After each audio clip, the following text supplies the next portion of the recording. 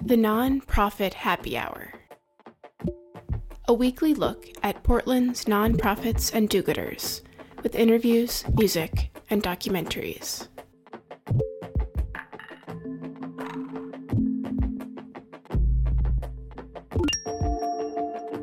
You're listening to the Nonprofit Happy Hour on X-Ray FM, brought to you by the Media Institute for Social Change, a public interest media lab that works to inspire, empower, and engage emerging media producers. Learn more online at mediamakingchange.org. I'm Rachel Miller Howard. On today's show, we bring you a conversation with Rick Burkle, who is the Executive Director of Catholic Charities of Oregon. This is Phil Bussey. It's the Nonprofit Happy Hour on X-Ray FM. I am in the studio today with Rick Burkle, who is the Executive Director of Catholic Charities of Oregon. How are you doing? I'm doing well, Phil. So you guys do a lot. So we have a number of things to talk about. Let's start with the broad statement, which is Catholic Charities of Oregon works with marginalized and vulnerable communities throughout Oregon to find solutions to poverty and injustice. That seems like a pretty tall task. Well, it is, but and it's obviously always evolving. You know, those communities that are most vulnerable change over time. When Catholic Charities first got started, really here in Oregon in the 1920s and the 30s, we were actually incorporated in 1934. The biggest problem, I mean, this was the height of the Depression, and the biggest biggest challenge was to families going through the Great Depression. The lumber industry in Oregon had bellied up. No one was building houses. And there was a huge amount of stress on families and the adoption system and the foster care system. And so Catholic Charities was there to develop homes for children, develop the first foster care systems in the state. The state was simply incapable of dealing with a crisis of that magnitude. Over the year, go ahead. I was just going to pause for a second because one thing that's interesting to me is why create a charitable organization? How is that different than just the traditional role of the church? That's a great question, and I think the structure of a nonprofit corporation provides some distinct advantages. One, you can partner with the government when it's appropriate to do so, and oftentimes faith organizations and the government have exactly the same goals in mind. Let's say around homelessness. There's also you can become of course you can be a nonprofit either way and receive tax,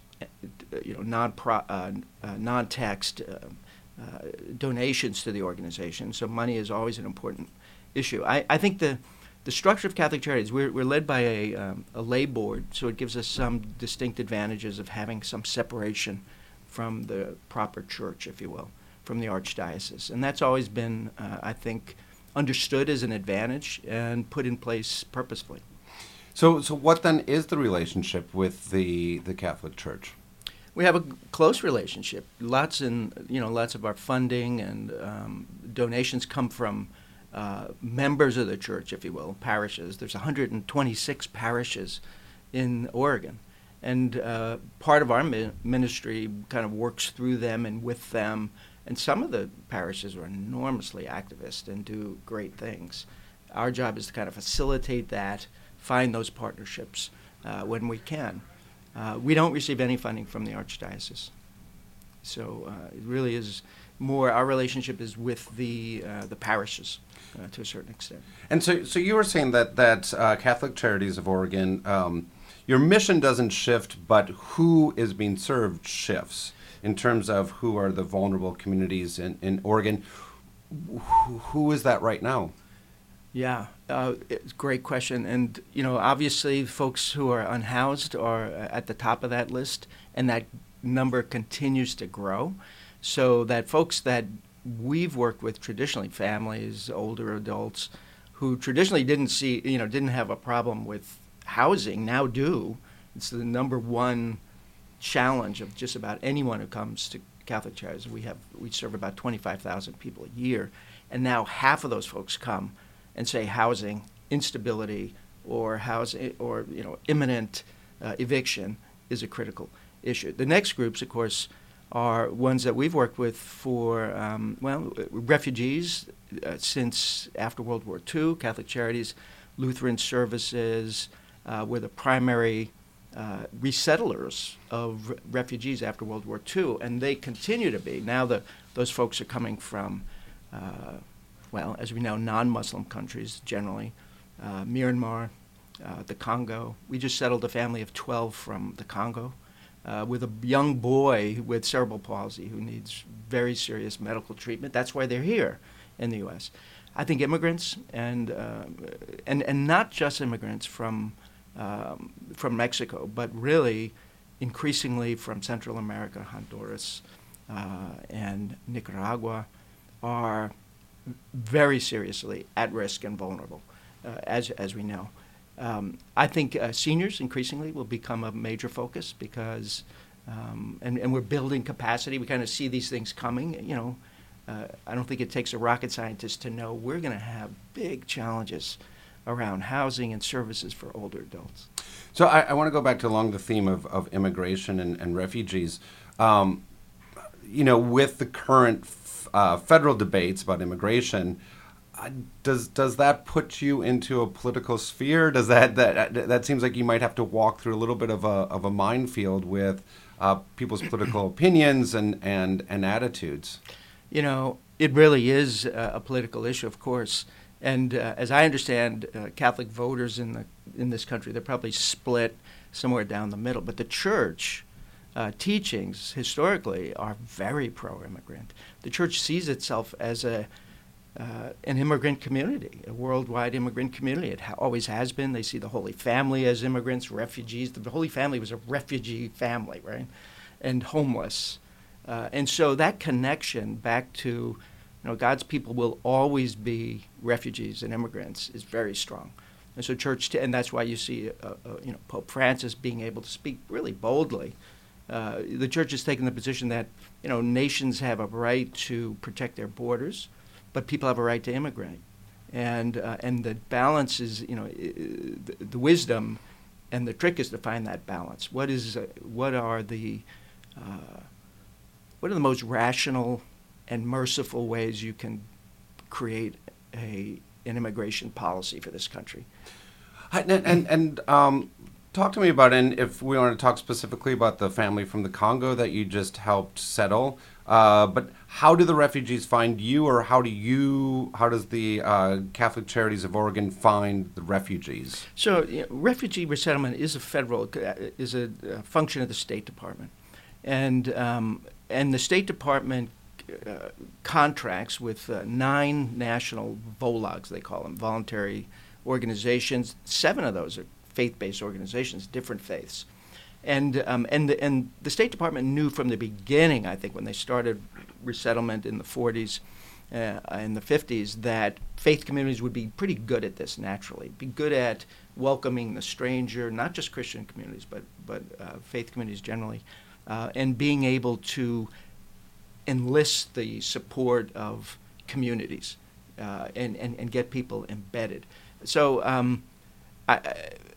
I think your question was, what's the relation? We have a subcontract basically with the U.S. Conference of Catholic Bishops, which is the major contractor to the State Department.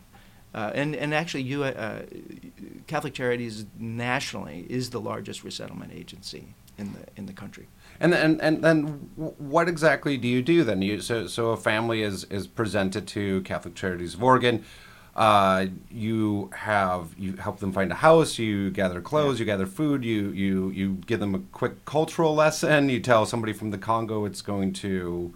This is what the weather's like in Portland, or what happens. You can imagine, right? I mean, it's pretty crazy, and people come from all different kinds of backgrounds. Of course, these might be city folks. I actually don't know this particular family, or they might have grown up on a farm, and so just even the enculturation around how do you use public transportation, how do you use a refrigerator, a stove, could be a significant part of what we're tasked with doing. It really depends on where that family is.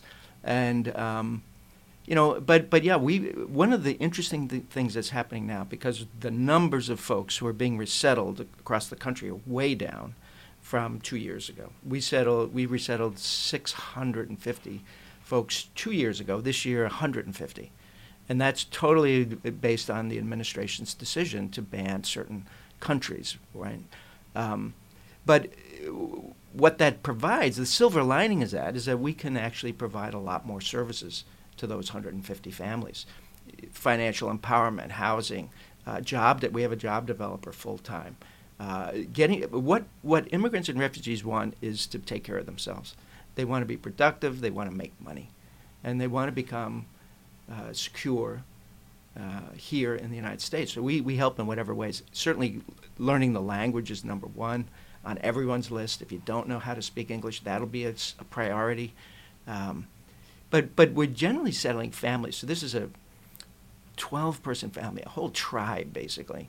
2 adult daughters with children of their own, a mother, the father's not here, and a variety of other children. And so you're really looking at the entire needs of that family system. And in this case, one of the reasons these folks are in Portland is because they have family connections here, which makes it a little bit more promising. And there's also terrific health care here, and that's what their young boy needs.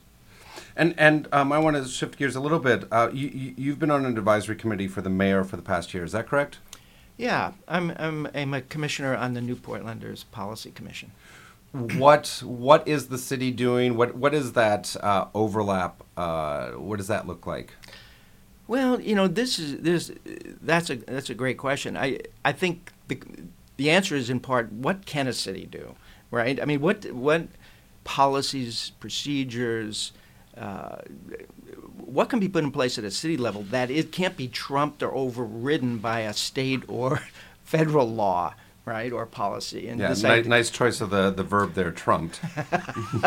Yeah, and I think Portland wants to signal that it's a world city, that it wants to welcome people from all over the world, that it can provide support in a place for people to thrive. There are issues, obviously, with our legacy here as a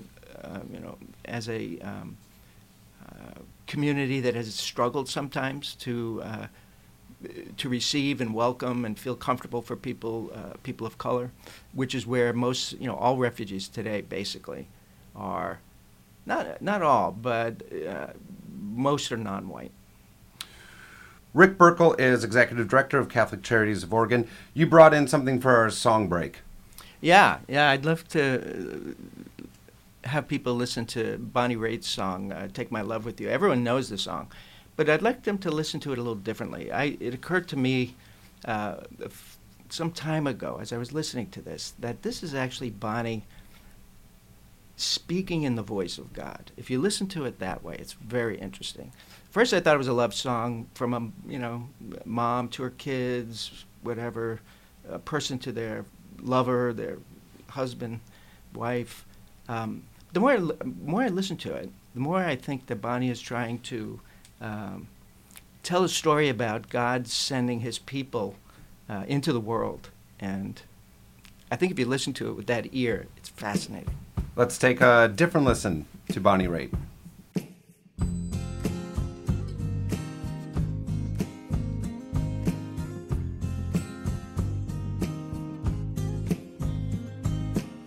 Daylight, I think about you and wonder where you are. At night, I'm wishing, looking at the stars. But I don't worry about you. I know that soon you'll be home. But while you're gone, take my love with you. Let it be the light that sees you through. Chase away your blue. Where you go and what you do, take my love with you.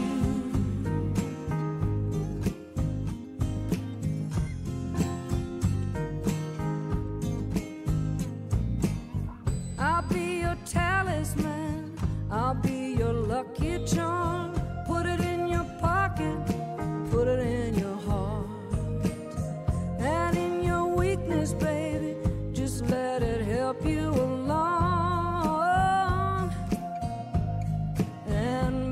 strong. Take my love with you. Let it be the light that sees you through. Chase away your blue. Where you go and what you do. Take my love with you. Take my love, all of my love for you. Take my love, all of my love for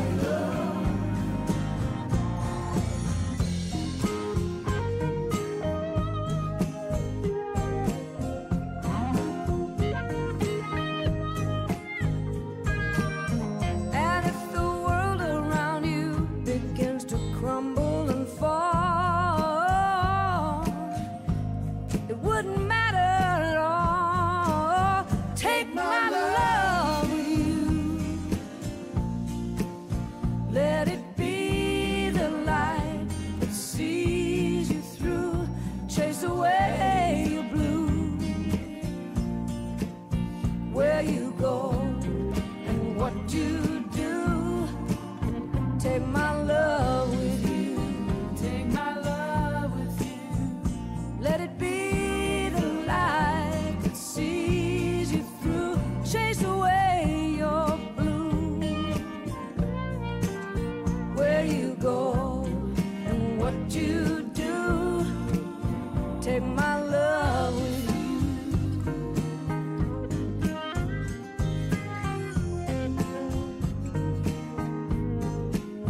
Take my love with you.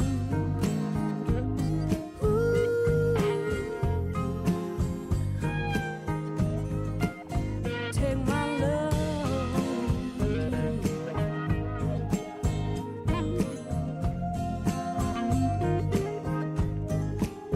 Take my love.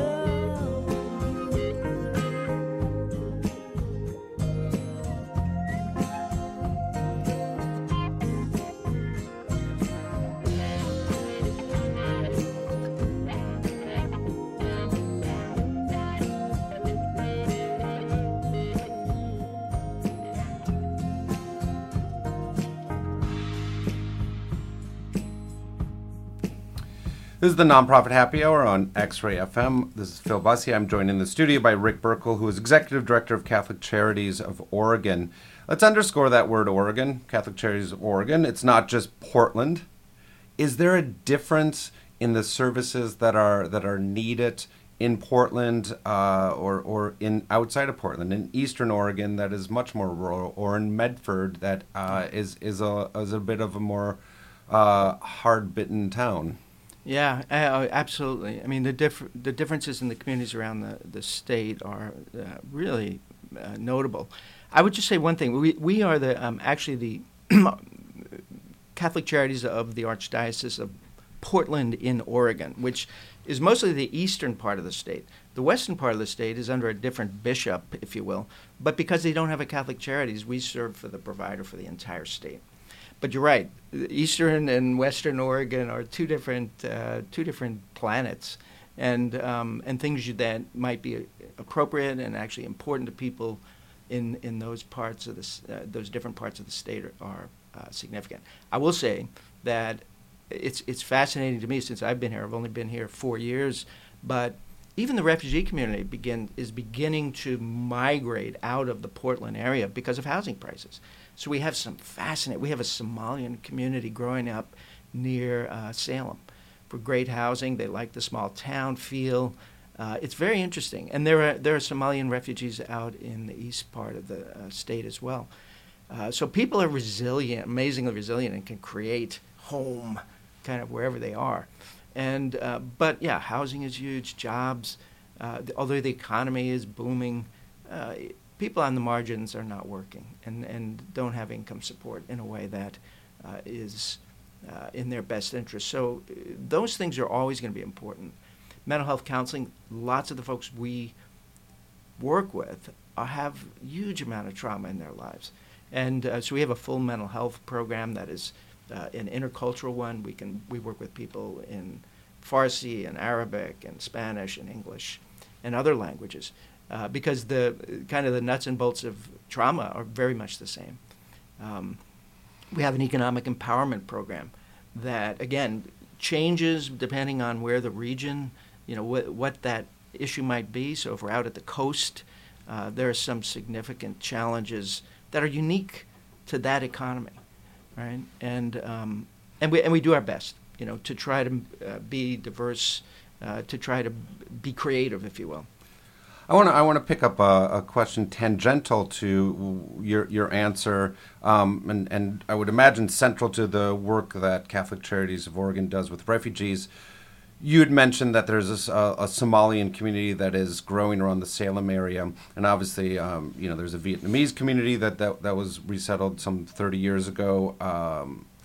Is there a philosophy or is there a goal in terms of assimilation to American culture as it is, or is there an understanding that your organization will help create a new community? That's a great question, and I think that's an American question. I mean, I don't think the church has any particular philosophy around that, save the fact that we certainly value the traditions that people bring. I have a good friend here in town who goes ballistic when people say, "Oh, refugees show up here with nothing," and he's like, "What?" He's a refugee himself, and he says, "No, I came with everything, huge amount of history and culture, and I don't want to lose that." And I think that's always the way people feel about bridging that. It's both. It's both end. You have to assimilate to a certain degree, have to learn the language to work in this economy generally. But yeah, you don't want to lose those things that are treasures of your culture. And changing gears a bit, you moved here from the Virginia, D.C. area several years ago, 4 years or so ago. Yeah. How does the religious community and infrastructure here differ? Does it? Yeah, it does. I mean, there's a lot of, I think church people, not just in the Catholic community, are fond of saying, "Oh, Oregon is an unchurched community." My thinking is a little different. There's less traditional church on the West Coast than there is in the East, for obvious reasons. I mean, you go to Washington, D.C., those Catholic communities were established in the 1700s. 1800s. So there's just a whole different history and longevity. And I think Oregon is also, there's a culture of independence. I think the church doesn't the folks of Oregon don't always like hierarchy of any kind, whether it's in the church or otherwise. And so there's always that difference. It's definitely a unique faith community here in Oregon. And it's been great talking with you, and we need to wrap up here. But I'm curious about your role models growing up. Did you grow up with community work as a model in your household, in your lifestyle? I'm actually a psychologist, so I always, I came at it from inside people's heads, if you will, and always saw my starting point there. But over time I realized that it's really all about community. We just did a village model up in Kenton, the Kenton Women's Village. You might know something about that. It's a transitional housing program that's an alternative to shelter, because lots of women can't and will not go into shelters because of experiences they've had, all kinds of traumatic experiences. But a village, we learned, really works, and the main reason is because people support each other. There's really this remarkable human gift to be able to create community. What's the difference between a village and a shelter? So the Kenton Village is actually individual pods. People have their own locking door and share communal space. Shelters are generally communal space, no privacy, limited privacy. In fact, the shelter model here in Portland is that. But there are some folks who need to be housed but can't occupy, will not enter. Even the best well-run shelters is not something they can tolerate. Your work sounds like it's both challenging and encouraging. Yeah, I that's a terrific way to put it. I think that's true of society in general right now. You know, there are so many challenges and so many dark spots, but there is always that light, that possibility, and the reality that, you know, people do survive and do well and build community and things continue. And I just think we, you know, that's the beauty of a position like mine, is like we're there when things get really bad. And that's when people turn to charities and organizations like ours.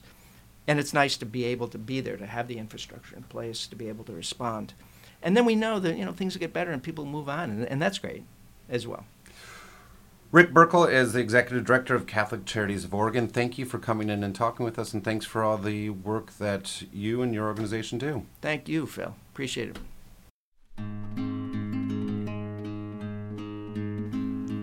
The Nonprofit Happy Hour is made possible by Beneficial State Bank, a certified B Corporation that holds to a triple bottom line of social justice, environmental well-being, and economic sustainability.